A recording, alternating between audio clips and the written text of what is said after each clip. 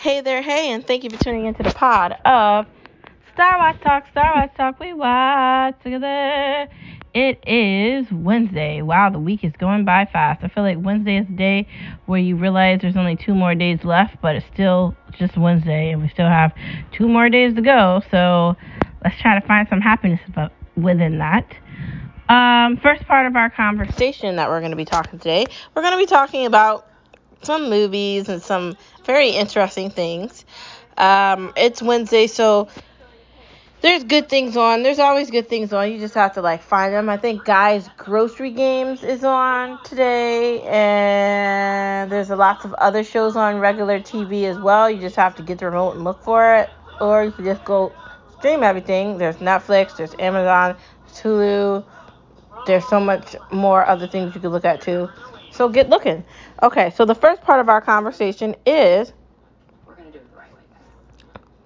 I feel like Jaws should have been a lesson. Like, maybe you shouldn't be going into waters you're unfamiliar with or trying to go find sharks in the water. Maybe that's not a good idea. And also, maybe if you're on the East Coast in New England, you shouldn't be so desperate to get money from people that are visiting from another state that you're willing to keep a beach open to appeal to the masses. I feel like both of those things are pretty stupid. Um, Granted that Jaws movie is very old, but they've made other movies based off of Jaws of people going to look for things in the water, and typically it doesn't turn out good. I've seen so many movies where the people get eaten, or they try to do things to sharks thinking they're going to create something cool, or they have all these thoughts about what they're going to do with sharks and animals that live in the water, but it kind of always backfires. Why don't you just leave nature alone and let it take its course? Maybe you shouldn't be so desperate for money because you want people to visit your city or town or state or whatever that you're willing to kill the people that already live there. And also, why are we investigating dark waters we're not familiar with? You don't know what's in there. There could be an octopus, there could be a shark, and depending on where you are in the water, it could really affect you in a bad way. Granted, it's a movie and it's not real, but there are a lot of dumb people that don't believe in like a warning. I feel like Jaws is like a warning to people in the water because a lot of people have been attacked in the water or the jungle, messing around with animals, trying to do all this mysterious stuff with animals, thinking that it's a joke, and literally they pay for it. So I mean, if you want to mess around and test it out and see if you got the power to mess with another animal, go ahead and see what happens. I mean, okay. Next part of the conversation. Is Animal Kingdom over? No, it's not. It aired a little while ago on, I think, USA or TNT. It's still good. It's kind of a slow burn from last season. I'm not going to go into too many details because I don't want to ruin it for you, but still good. It takes place in California. It's so nice to see a show this way. Kind of reminds me of Sons of Anarchy.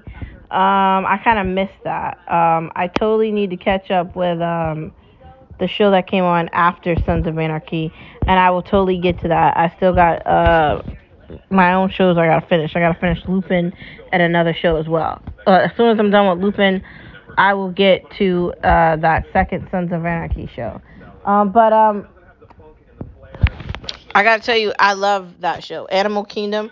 We literally watched all of it. We were able to find all the episodes and watch all of it.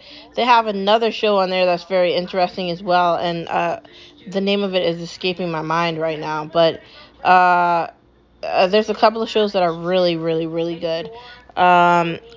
I definitely can't wait to see what happens this season with that show, what it goes into. Granted, COVID did stop a lot of things and make everything go a lot slower, but it's definitely looking good.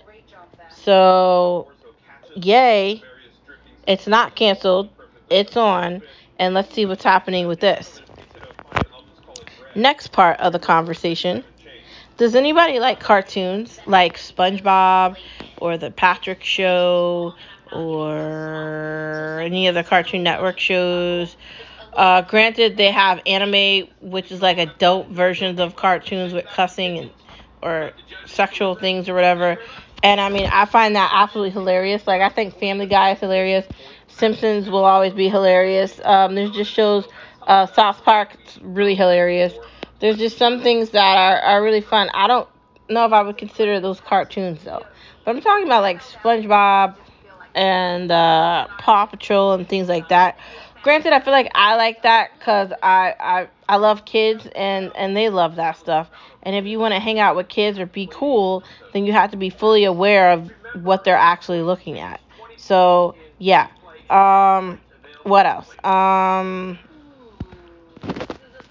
I definitely think that they could do a lot more with cartoons, but the anime thing and them putting more characters in it and being diverse is actually cool. Um, I'm trying to think of some other names of cartoons outside of what I just said. There's far more. There's what is the name of that? Arthur or something like that. There's so many shows, and I can't remember any of the names of them, but they exist. I think they're doing a new season of Rugrats, but I don't know. I don't know if that's interesting. Um, I don't know, but cartoons are pretty good as long as it's got a good storyline and it's got a good theme. I think if you use humor with it, it's always good.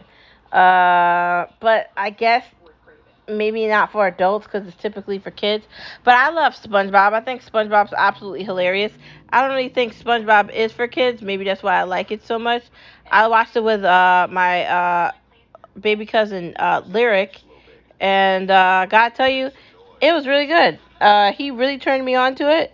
Uh, we were in my aunt's living room, and he was like, "Want to watch SpongeBob with me?" And ever since that day, I fell in love with SpongeBob, and I'm very grateful to him that I was able to find it because it's so good. Anyways, that's the end of the pod, and thank you for tuning in to Star Wars Talk. Star Wars Talk. We watch together.